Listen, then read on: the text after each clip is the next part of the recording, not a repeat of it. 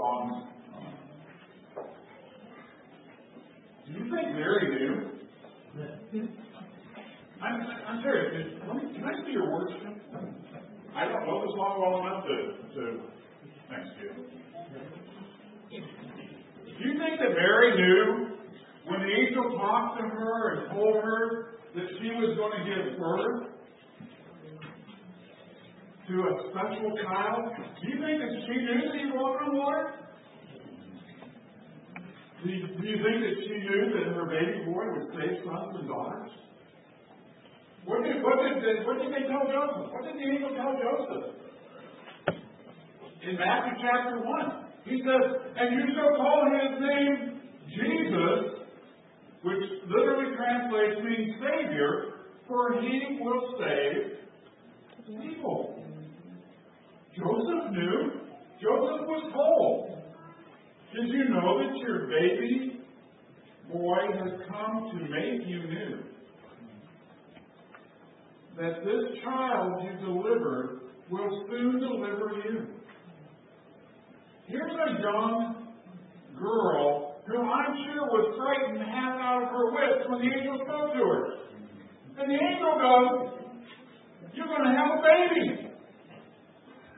Well, obviously Mary probably knew where babies came from. And she's like, "This can't happen." Is that not what she would have thought? But then in that same passage where they're talking, when the angel's talking to her, the angel says, "God, nothing is impossible." Mary, did you know your baby boy will give sight to a blind man? Will calm a storm with his hand. Will walk where angels trod. And when you kiss your little baby, you kiss the face of God. Do you think she knew that? I don't think so. The blind will see, the deaf will hear, the dead will live again. The lame will leap, the dumb will speak, the praises of the Lamb. Mary, did you know your baby boy is Lord of all creation? She didn't know that. She had no way of knowing that this special gift that was inside of her was God's own child. He was the Son of God, but set down inside God. Mary, did you know that baby boy would one day rule the nation? And Robin's song talks about him coming back. You read the end of the story? Have you ever taken this? I read through the Bible once a year. And this week I finished reading the end of the story. And you know what I know for sure? He's coming back. Amen. We can pray that he comes back soon.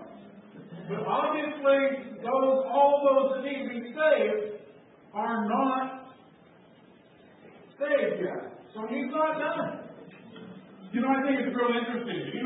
Do you remember the promise that God made to Abraham? Way back. What did he tell Abraham? Your descendants will number more than the stars in the sky.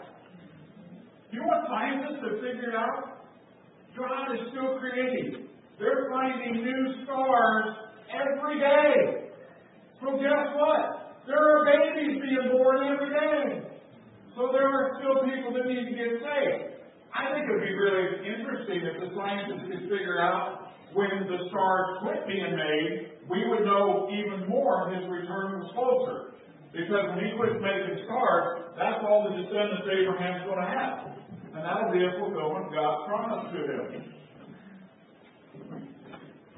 Did you know that your baby boy is heaven's perfect lamb? And that's where I'm going to go this morning.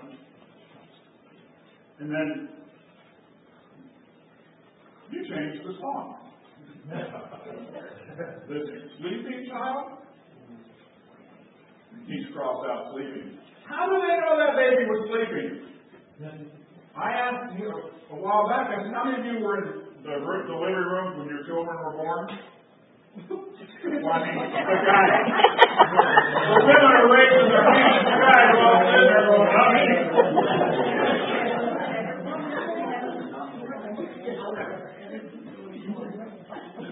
That back corner needs Greg, you try to settle them down a little bit. Baby is not quiet. What made Mark Lowry think that baby was sleeping? Mark Lowry. I think it was in there. That's why I marked that. I think wherever I got that from was there. Another one of those errors. Talking about Sunday school. Copy error, yeah. Did you know, this is where I'm going, and I think this is where I decided on what I was going to speak on this morning. And did you know that your baby boy is heaven's perfect lamb? What lambs were offered up under the law for sacrifice? Without spot or blemish.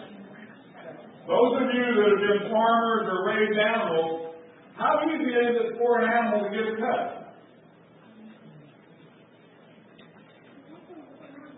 Now y'all ain't raising your hand. If a lamb was to be used for a sacrifice, it could not have a spot or blemish. Our Savior was basically born in a barn. It was probably more of a cave. But what was there? Next week we're going to look at the wise men, and they're over here. They're still trying to get there. I saw on Facebook this week that it had been 3 women. They wouldn't have been late. They would have stopped and asked for directions and a whole bunch of other stuff. And it says they'd have brought more practical gifts. Diapers, powder, those things, right? These 3 guys, and we'll talk about the 3 guys next week, brought gifts fitting for a king. They weren't late. They didn't show up at the manger. That's why they're over here a little bit. They're not there. They won't be there for about 2 years.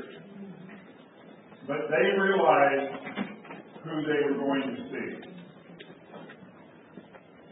But when that perfect Lamb of God that came to be our Savior, He was wrapped in what? Can we see that in my version, please? Luke chapter 2. I thought Gail's version was interesting. And I was taught clothed too. But is that what it says in the King James is clothed? Does it say clothed? Yeah, because I looked it up under the King James and it said cloth. I didn't grow up with that.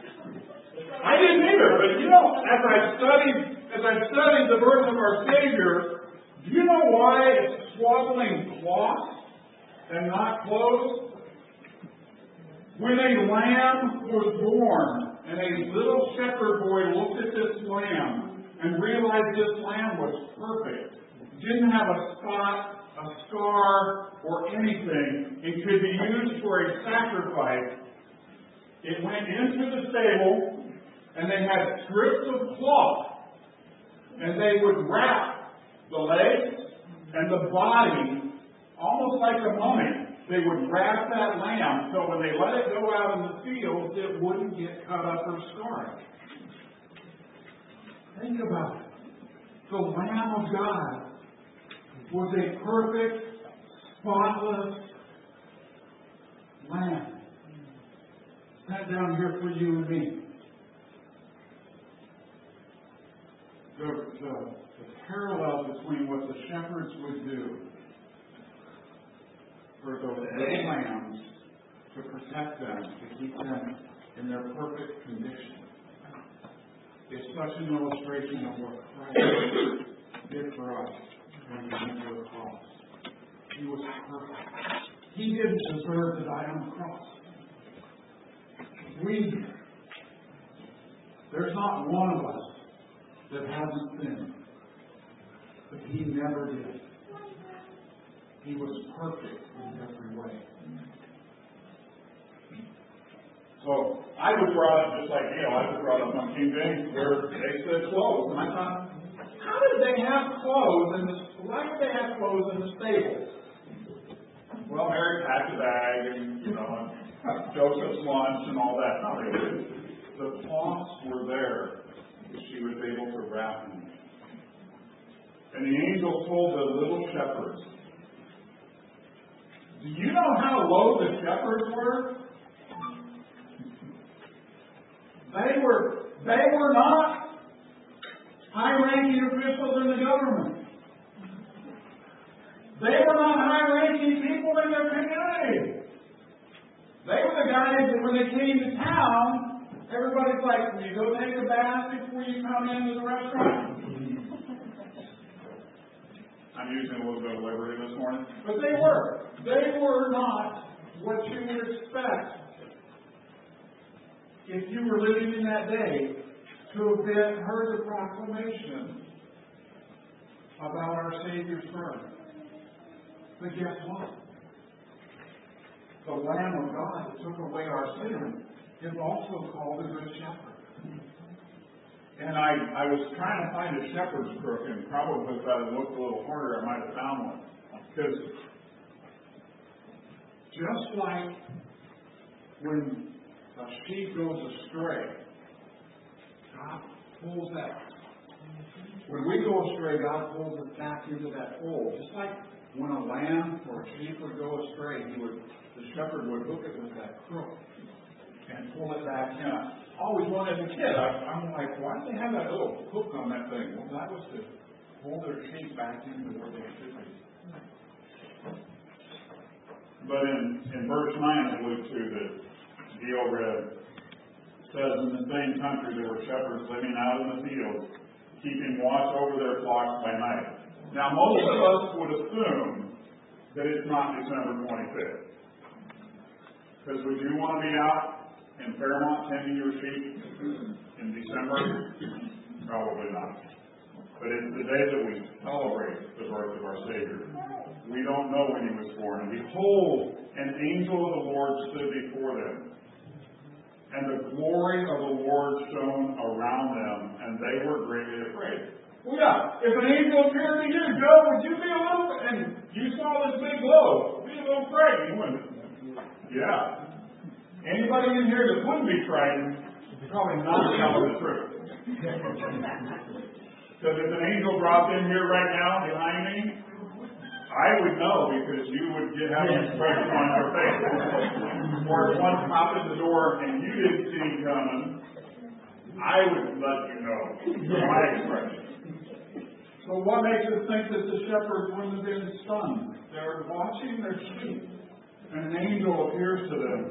And then he said, don't be afraid, for behold, I bring you good tidings of great joy, which will be to all people. For there is born to you this day in the city of David a Savior, Christ the Lord. This is a fulfillment of prophecy from the Old Testament.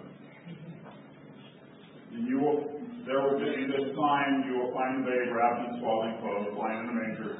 And suddenly, there was with the angel a multitude of heavenly hosts praising God and saying, glory to God in the highest. You know why we sang that song this morning? Glory. I can't even get it going. That's what the angels were singing. It wasn't by accident we picked that one this morning. That's what the angels did after the proclamation. And it says on earth, peace, goodwill toward men. So it was when the angels had gone from them into heaven that the shepherds said to one another, let us now go to Bethlehem and see this thing that has come to pass, which the Lord has made known to us. And they came with haste and found Mary and Joseph and the baby lying in the manger. I don't think when the shepherds came in, the baby was asleep. Because they probably came in with their animals. Because they were taking care of their flocks. And when they had seen him, they made widely known the saying which was told them concerning this child. And all those who heard it marveled at those things which were told to them by the shepherds. You know, we have God's complete word right here. And we tell people all the time about what Christ did on the cross for us. how he was born in a manger, lived 33 years, and went to the cross. But they don't believe. But here a bunch of lowly, historically they would have been lowly shepherds, went into town and told everybody what they had just heard and what they had just seen. What's God's word say? Those who heard it marveled at those things which were told. Did they all believe? Probably not. But they marveled at those things. But Mary kept all these things and pondered them in her heart. And you think, as he was growing up and Mary started to see the miracles that he did, that she started to understand what that angel had told her about who this child was? I think at some point she started to understand who he was and why he had been sent to the earth. Then the shepherds returned, glorifying and praising God for all the things that they had heard and seen, and it was told them. That's what we should be doing as believers in Jesus Christ. We should be praising God. We should be glorifying. It's not about all the presents. We've got 2 presents under the tree, one for Sharon and one for me, and they're not even wrapped. Because we bought them for ourselves. We did. And we told our kids we don't want anything this year. There's nothing that we really need. It's going to be more of a time of celebration with our family. We're going to go see our daughter and son as long as the weather says it's going to be okay. That's the important thing, is to remember the birth of our Savior, not all the presents. And I know the kids, we've sent stuff to the grandkids. They need to open presents and have all that fun stuff. But we should be rejoicing in the fact that we can celebrate the birth of our Savior. And we need to let people know, it's okay to say Merry Christmas. I had a deacon, older guy, used to wear a button. Every December, he had these buttons made up that said, it's okay to wish me a Merry Christmas. And he wore them everywhere. And I think that's what we have. And it's amazing. You go into some of these stores and they'll say, Happy Holidays. And I'll go Merry Christmas. And they'll go, thank you, Merry Christmas. Because once they realize it's okay, and it is okay, because we should be about celebrating the birth of our Savior. My prayer is that if you're here today and you don't understand that gift that God gave us so long ago, that you don't know where you're going to spend eternity, because none of us are guaranteed another day. We don't know that the Lord won't return before this service is over, which would be great. Talk to me, talk to Mike, some of the other men here. If you're not sure where you're going to spend eternity, let's pray. Father, we just thank you for your word. We thank you for your love for us. Father, we thank you for the time of the year that we can get together with family, with friends, and we can celebrate the birth of our Savior. Father, not about the presents, not about the food, but about that greatest gift that anyone can receive, and that's your Son. And how he came here, lived amongst us for 33 years, and then went to the cross to take the penalty and punishment for our sins upon his body. And we just thank you and praise you for that great gift. And Father, now as we know there are many who during this season are missing loved ones, and Father, we think of Scott and his family and the homegoing of his mom yesterday, and others in our body who are missing loved ones. Father, I just pray for peace for them. And Father, now as we go out into the mission field that you've called us to, that we might share the truth of your word and the truth of the birth of our Savior with those we come in contact with. And we pray this in your name. Amen.